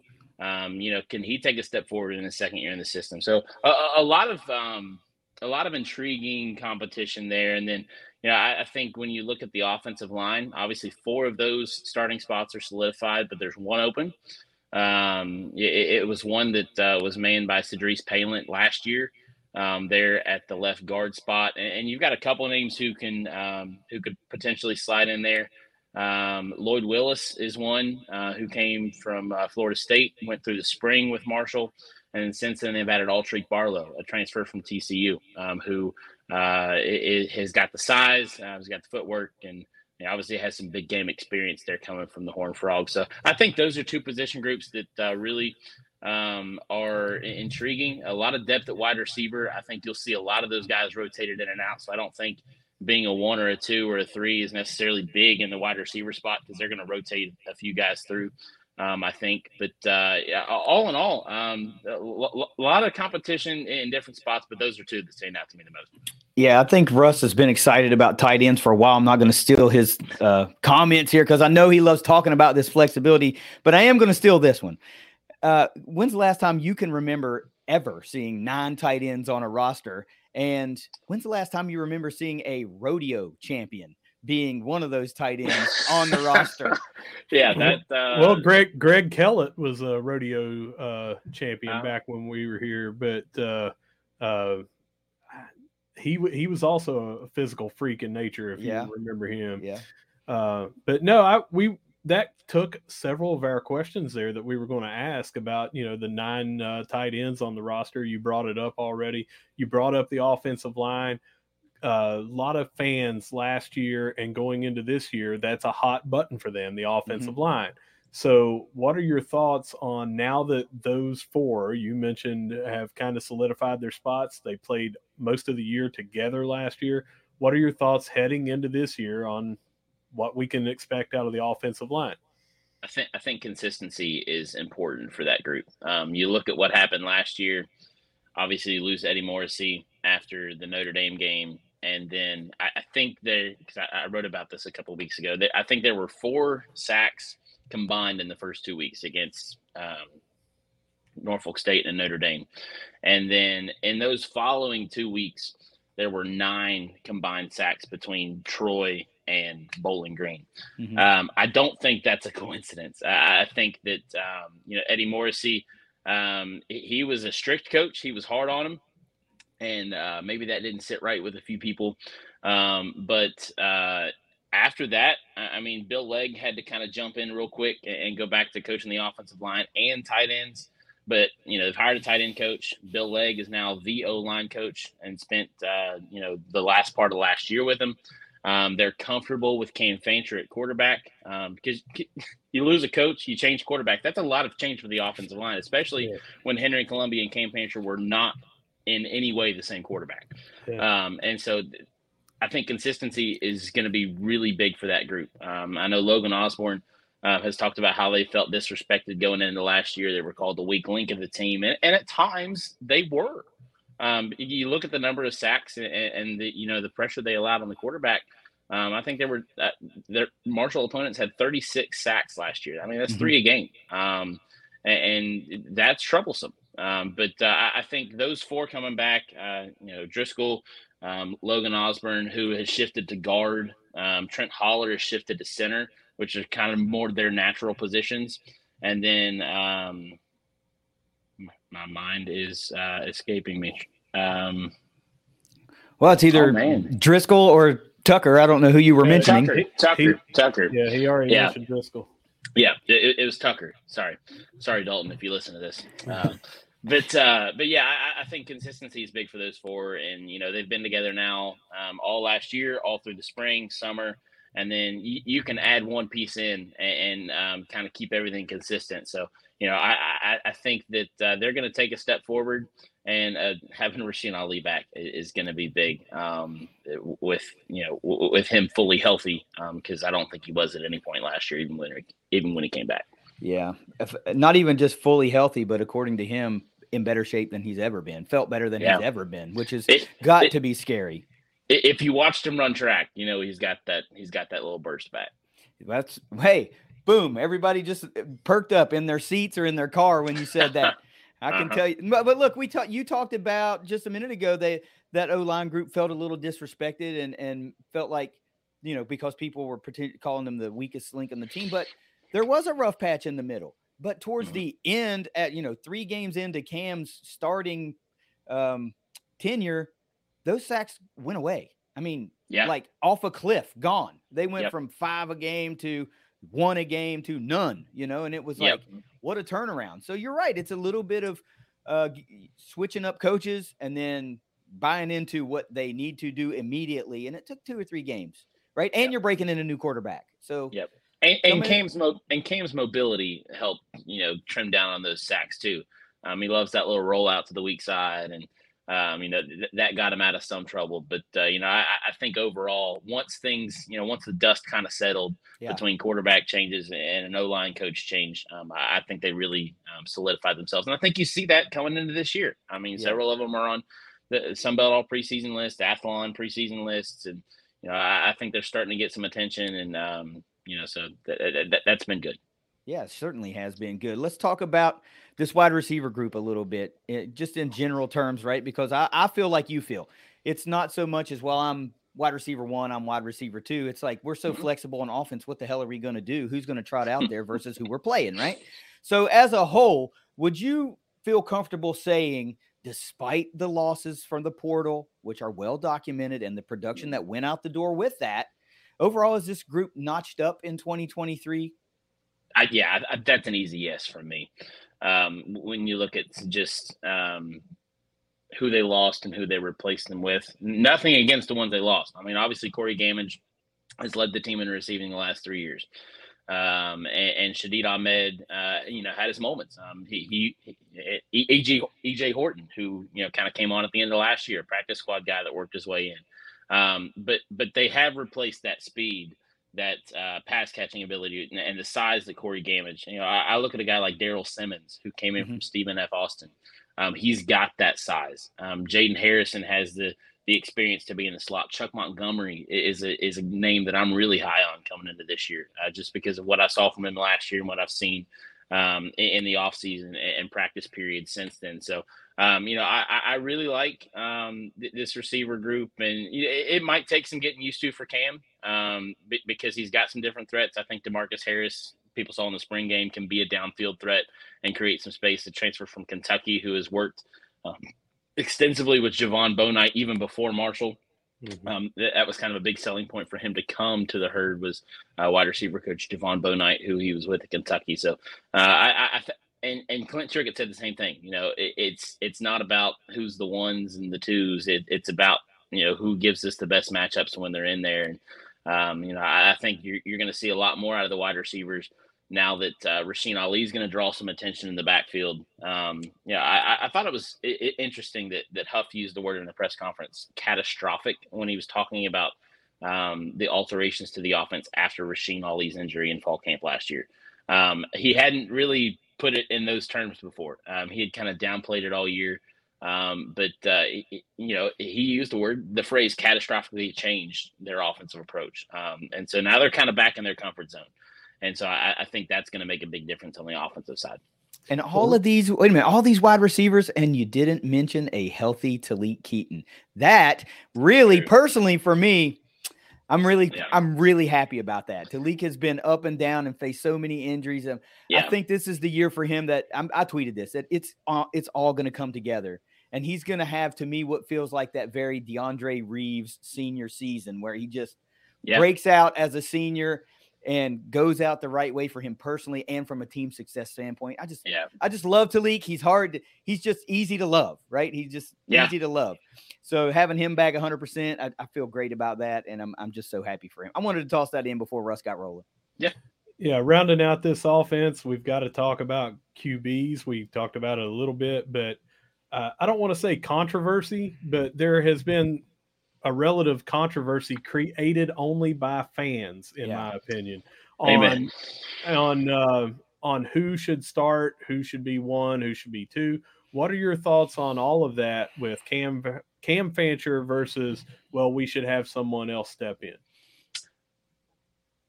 Cam went 6-1, and that's just, that's the truth of it. And so I think that this was his job coming into this year. It always was. But I think when you look at some of the moves they made, of course they added TJ McMahon from Rice. And I think that was just for healthy competition and depth. Because those young quarterbacks behind him, you want to continue to develop those, the Chase Harrisons, the Cole Penningtons, the Colin Paracheks. Those guys are still developing. And I was talking to Huff down at Sunbelt Media Days, and he said part of his responsibility as a coach is to protect the team in case something happens to the starting quarterback. So in case something happens to Cam, who's behind him? Are they ready to go in the game? Those are big questions that Huff had to answer. So you go and get a guy like TJ McMahon, who has played Division I college football before. Clint Trickett kind of joked that he won 5 games at Rice, and that's statue worthy. That almost made me laugh in the press conference. I had to sort of contain my chuckle there, but it's the truth, because behind Cam Fancher, nobody on that roster had Division I starting quarterback experience, and so I think that experience provides a lot. But Cam is way more confident coming into this year than I think he was last year. And I think last year, you look at the trajectory of, what he was able to accomplish, and, the same plays he was running in goal line situations against Notre Dame and on 3rd and 7 at Bowling Green on the final drive were the same plays that he was running at the end of the year. And so I think you saw that confidence grow, that experience that came with it. And, I think he is going to be good, in this offense with some dual threats that he has himself. Obviously, he has the ability to run. I think his arm's gotten a little better in this offseason. And he went through this offseason as the starting quarterback. And I think one of the phrases we heard Huff talk about last year was there's a starting quarterback on the team and there's the starting quarterback on the team. And Cam has really grown into the starting quarterback. And I think that's been fun to watch. Yeah, I would agree. And we heard also at Media Days, Owen talk about how Cam is far more vocal now. He's far more of a leader. He's settled into that role. It's like, we felt like, I'm paraphrasing here, but you almost had to pull words out of Cam last year because he was kind of thrust in mid-season, and he was a young guy, redshirt freshman, and here he is. He's on the big stage and going to James Madison for his first career start, and all that went into that. Pulls out the dub. Owen Porter goes insane in that game, but hey, Kalen LeBourne goes insane in that game. But anyway, it set off in motion this winning streak for Cam, and I think all that you just said is 100% accurate. But honestly, after you say he went 6-1, what more do you need to say? Yeah. I mean, what more do you, honestly, I mean, I'm speaking not just to you, but I'm talking, it's about wins and losses, right? Yep. So as much as you want to see someone you want to see, and we're not advocating that you don't play someone, I'm just saying, like, if you're 6-1, how do you set that guy? How do you set him? You don't set him unless you are forced into a situation to make a change, which, by the way, we saw mid-season last season, and it worked out, right? So Yeah. I just don't know what more the kid can do to prove that he is worthy of at least being your week 1 starter. Yeah. Go ahead, Russ. I was just going to say, and look at what we've talked about here with an offensive line that's got 4 or 5 starters returning, and they should be a lot more consistent and everything this year. A couple of roster switch spots to get people in their natural positions. The healthy Rasheen Ali. You've got all these massive tight ends that you can put 2 tight end sets in, and maybe even 3 on the goal line and that sort of thing. Can you do 9 tight ends? Yeah. 5 wide with tight ends. Yeah. We might be the first ever 5 wide tight end set that I've ever seen ever. Let's make it happen. But you've got Cam Fancher's running ability behind all of that is the wild card, in my opinion. I just think that it's going to be so hard to stop on an RPO, or a read option. Yeah. I mean, look at that. I mean, it's going to be very difficult because he's got a gear that he hits that is faster than most quarterbacks. Yeah, I agree. I mean, I think his skill set kind of fits right into the bread and butter of where this offense is headed. Yeah, it looks pretty exciting on paper, and I haven't been in a position to see it live, obviously, but based on what you see last year and all the reports that you hear, post-practice breakdowns from the coaches and stuff, you start to get excited. If you're listening to that, it drives home the fact that, like, maybe we should give Cam a little grace. So, give him a little, let him show you what he can do and how he's developed. Let's switch sides of the ball real quick and talk about this unbelievably dangerous defense that I don't know how you notch up from a year ago, but it's out there that we could potentially be even better in certain aspects of that defensive play. And Huff even said it on the defensive line, and particularly, I think we're better and different. Last year it was more brute force, and this year it's a little bit different. There's more speed, and there's more game break ability is my word that I like to use. Whereabouts on this defense do you feel, outside of Porter, Neal, and Abraham, are the bright spots to you? Yeah, I think you look at who they brought in from the transfer portal, and obviously the secondary took a hit with the graduation of Isaiah Norman, Andre Sam transferred, so you had some questions back there. JJ Roberts, Gilmore, yep, of course. JJ Roberts has been huge, and I think the kind of homecoming for him. He's a hometown guy, loves to play ball, and has really grown in his role as the leader on this defense. Kind of stepped right in the spring and learned the groundwork, and has now turned into a pretty vocal leader of that crew. But I think the position that I had the biggest question about coming in was linebacker, not because of I doubt Eli Neal, but because you look at who they lost behind that. I mean, Kobe Cumberlander was kind of a hybrid guy. Charlie Gray, so many names in that linebacker room gone this year. And so, but Steven Dix Jr., a transfer from Florida State, has taken a step up. Keyshawn Brown from App State is a guy that had a lot of playing experience there for the Mountaineers, and comes in and brings that and kind of fits right in. So I think I think Huff's right. This defense is just as fast, if not faster, than the last year's. And but something that Seymour said in one of these press conferences: you can have good guys, you can have great players on defense, but that doesn't mean you play great defense. Yeah. And so I think this kind of gelling period of fall camp, because there's been several newcomers since spring ball, I think this has been huge for them to kind of mesh and gel and learn how each other plays. But the defensive line has been, a selling point for Huff's defense. It was last year, and I think it will be this year. That first year, he, was notorious for saying that they went into the New Orleans Bowl with like 5 or 6 healthy D linemen, and he was never going to do that again. And he is a man of his word, because they could lose a couple and still be 7 or 8 deep. I think it was impressive. Size, man, the size. Wow. Yep. Tom McBride, the kid that came up from Incarnate Word. Chris Thomas, big names there, and big bodies to complement kind of what they already had coming back. Yeah, I think a lot of fans were with you there. They felt really great about defensive line, but you can't look at the surface and go, holy crap, man, you lose Charlie Gray, you lose Abe Beauplan, two massively high performers. Yeah. What's this linebacker? Eli Neal is a great player, but dang, he can't play three positions, right? So Yeah. what are you going to do there? And I think Huff made the right moves. Those guys, Shannon Morrison, of course, is going to get some dogs in there to play, on his defense, play linebacker his way, because he's a stud in his own right.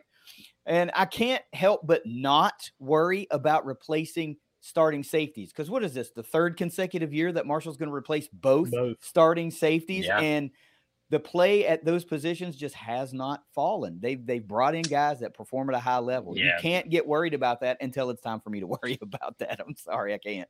Yeah. How about we close it out with this, man? We've talked about offense. We've talked about defense. Who's shining on special teams, man? I think Reese Veerhoff is still the guy. And that might scare some people when I say that based on, some of the inconsistencies last year. But the reality of it was, he was straight out of high school. Joined him in summer ball and just kind of was put in a big spot because Marshall didn't have any other options. But from what I hear, got a bigger, stronger leg. That range has increased a little more because I think that was a little worrisome going down the stretch. Is what was Reese Veerhoff's range, because he hit once from 40 or above, and everything else was inside of that range. So I think his range has kind of been extended. John Galante was high about Reese coming into this year, and John McConnell, again, another redshirt freshman that kind of went through his freshman lumps, and is looking for a bigger sophomore campaign. But they brought in some pieces to help create some of that competition. But I think those two are still the guys. That's interesting, man. We know that John, in-state kid, we were excited when he committed to the Herd. And we saw some struggles in big games, like at Notre Dame. He famously had a really bad punt, and it still didn't affect the Herd. So I feel like if, I've never been in that situation, not a kicker, not a punter, but I feel like if I do that in a big game in South Bend, Indiana, and that still doesn't affect our overall team performance, that's a bounce back moment for me. And I'm thinking, all right, I've got a little grace here. I don't have to be perfect all the time, and my guys are going to pick me up. So springboarding off of those type of experiences, I don't know how you cannot be a little bit excited about coming in and seeing the performance of these guys, right? Reese had some rough kicks. You mentioned he kicked one from 40 plus, and I believe that one was from 40. So was the hard line. It was 40, and it was tough. Like he had a tough go of it down at Troy. We needed a field goal, I think, right before half, and that one didn't go our way, but it's still these bounce back moments. These kids have been in the fire now, and you talk about all this other flexibility and these weapons on offense. Maybe they're not put in these clutch situations at all. Yeah. Maybe Reese makes his waves on extra points instead of on field goals. But again, you talk about Reese, and then you look at the Old Dominion game. Right. The offense was Reese Veerhoff. Yes, that's true. That's true. Yeah. That's what I mean. Like these are late season moments where you already did your bounce back. You already had your bounce back from the rough go at Troy, or kicking. I cannot imagine being I'm assuming he was 18, an 18-year-old kid in South Bend, Indiana. Like 6 months previous, I was in high school, and now I'm kicking in front of 78,000 in South Bend, Indiana, and 72,000 of them have no love for you. I mean, what a fire to be in at 18. My biggest worry was, can I get make it to Marshall for move-in day on time? I am not in that boat with those guys. Russ, you have anything else for Luke here before we let him get his afternoon back? I only got one question. Muffaletta sandwich, yes or no? Yeah. I was skeptical, but I trust your judgment when it comes to food. And that was my second time in New Orleans, and I'm not a big olive guy, but so it was a tough sell on the olive salad, but I was like, you know what? I'm going to do it. And I think I texted you mid sandwich after like my second bite. And I was like, yeah, this guy was right. Yeah. So, mid sandwich. For anybody out there that doubts, ask me about food. I Yep. can set you straight. Yeah. Honestly, you don't even have to ask him. He'll just offer it up. Yeah. But Drink anyway, from the fire hose. yeah, Luke, a couple of weeks from now, we're going to be gearing up here in Huntington for this season opener. And of course, we're going to be over there on the sea lot with a lot of that same great food that you got a taste of back in the spring. We want to see you over there to get your belly full, come hungry, because the same guys are throwing down all that great food for us. And there will be plenty there to eat.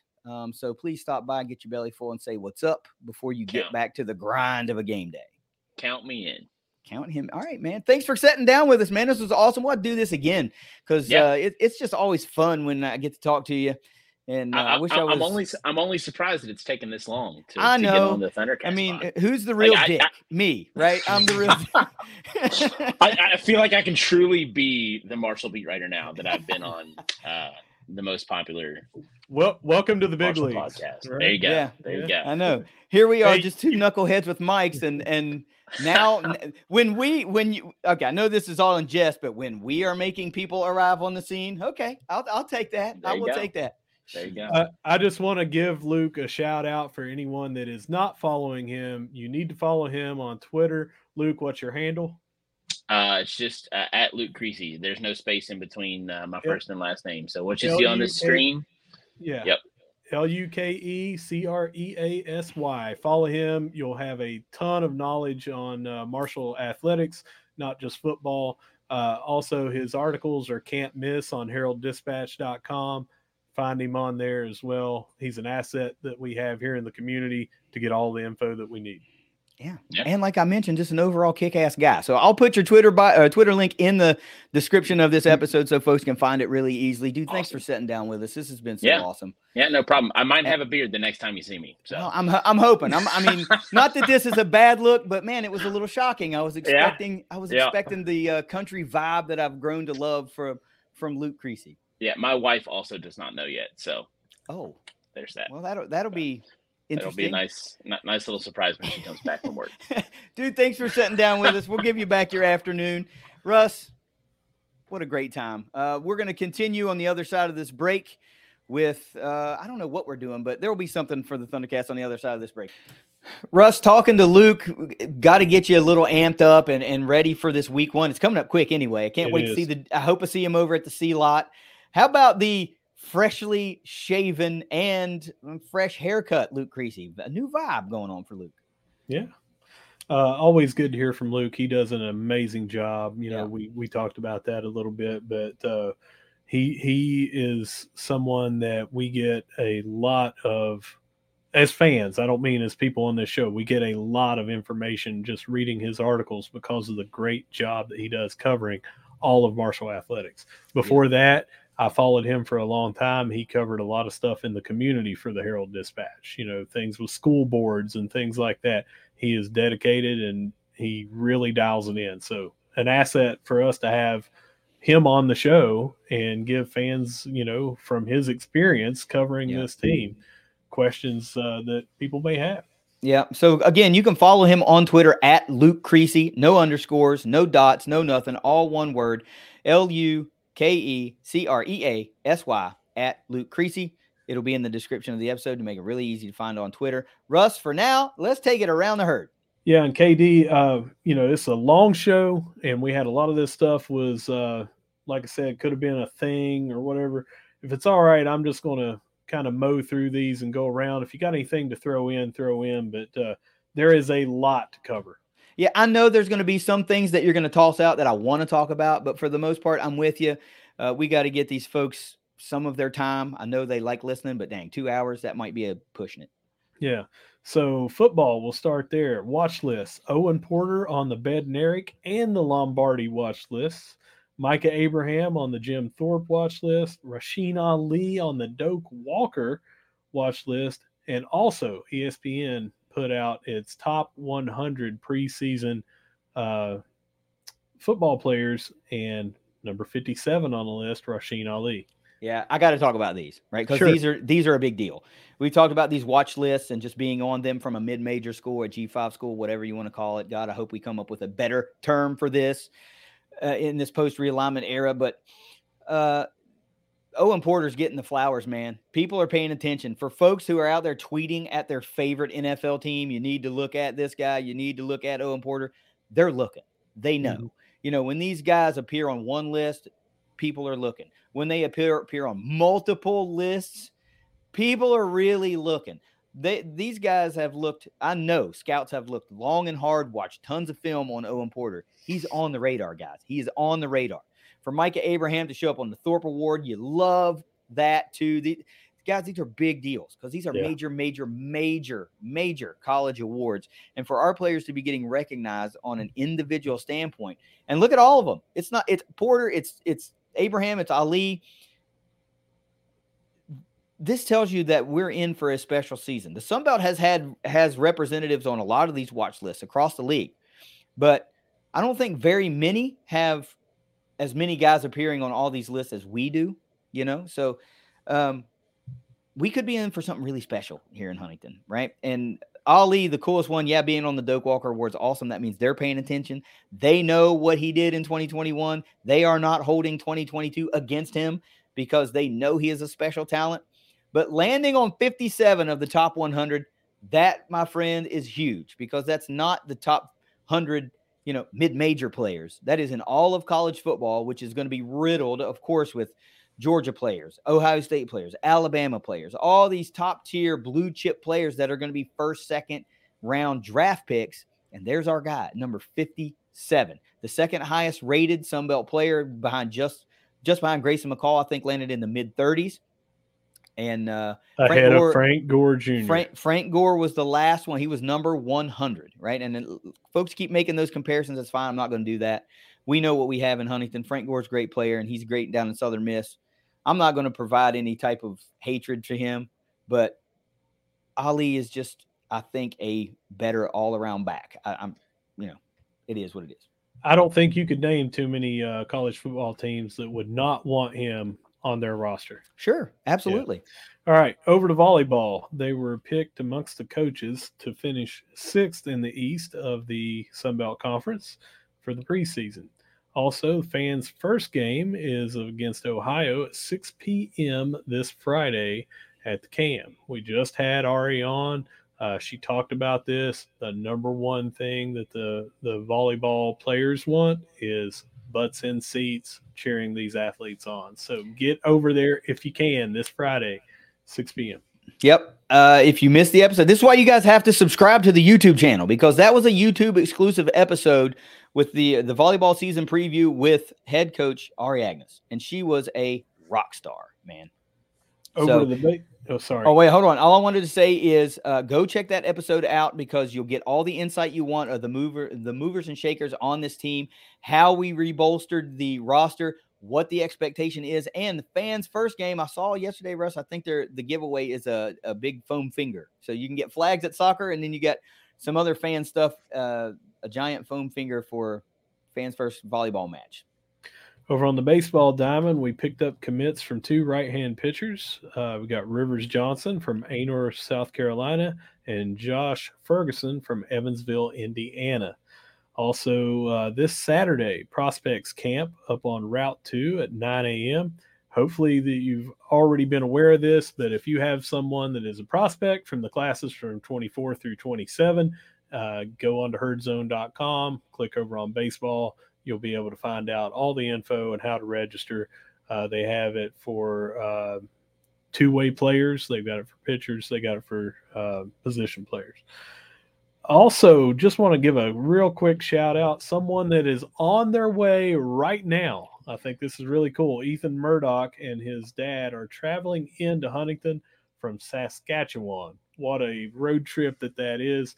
I have it on good authority that they will probably be listening to this episode at some point, but during the trip, and they are going to stop over and see our Cincinnati Reds play on Friday in Cincinnati, and then they will be here to check out Huntington and get here for school.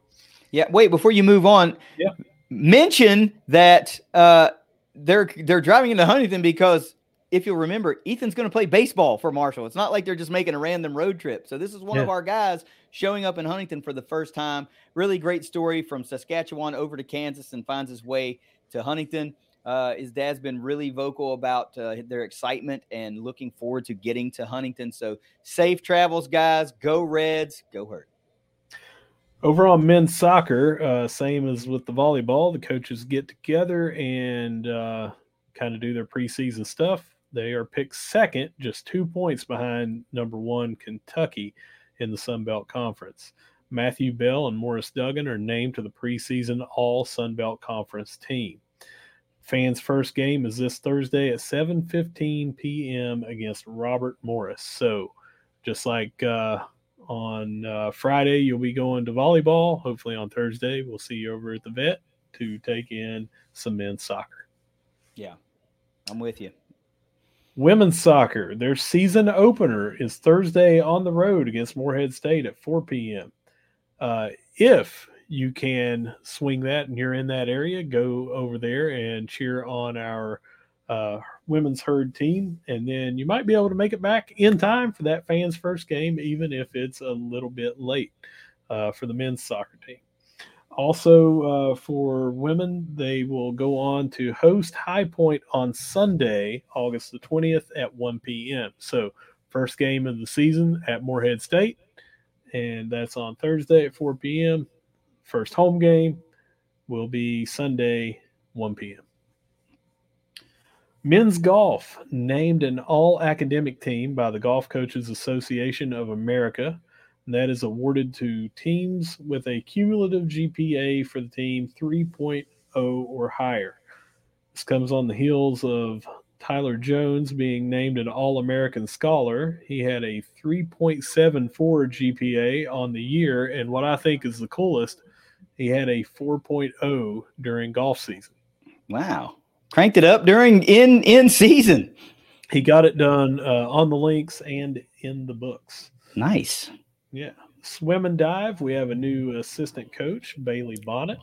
She comes over from UK, where she was also an assistant coach, and she was a all SEC performer over there for the UK Wildcats.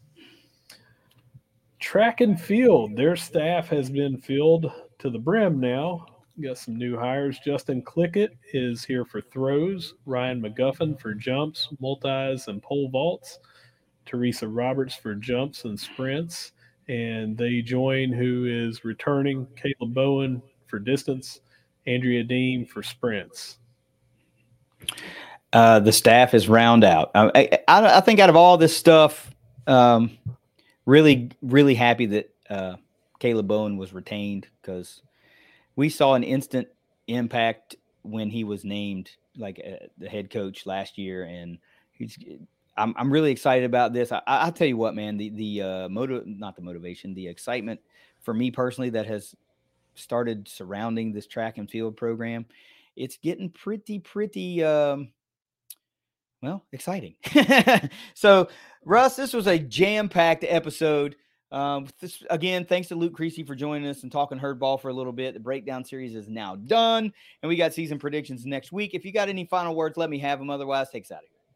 Just happy birthday, KD, and we are thankful for our fans that make this so much fun. I've interacted with a lot of them over the past week, and because this was a bit of a delayed episode, multiple fans reached out to say, "Hey, we're going to have an episode this week. You know, you guys got any more of those ThunderCast episodes?" So, we just can't thank you guys enough. You guys make this fun. We're having fun with it, whether anybody's going to listen or not. But anytime there's somebody with their ears on or their eyes glued to the TV or the laptop or their phone, however you watch it, it just makes it all the more worthwhile that we're doing this. Yeah, it certainly does. I'm very thankful for everyone that spends 2 hours or more a week listening to us talk herd ball and herd athletics. We are two of the most blessed fans in the entire herd universe, without a doubt. Nobody's having more fun than we are right now, and we are just uber thankful. It's all because of the people that click play, and click download. I mean, it's unfathomable sometimes to think about what we were doing a year and a half ago and where we are now. And the contribution that we're making to enhance the fan experience. I think that's the coolest thing. So take us out of here, man. Yeah, whether you see us at the Joan, whether you see us at the Dot, or whether you see us at any of these fans' first games coming up this week, no matter where you see us, we're going to be saying, go Herd. Go Herd. It's the ThunderCast. We'll see you next week with season predictions. Later.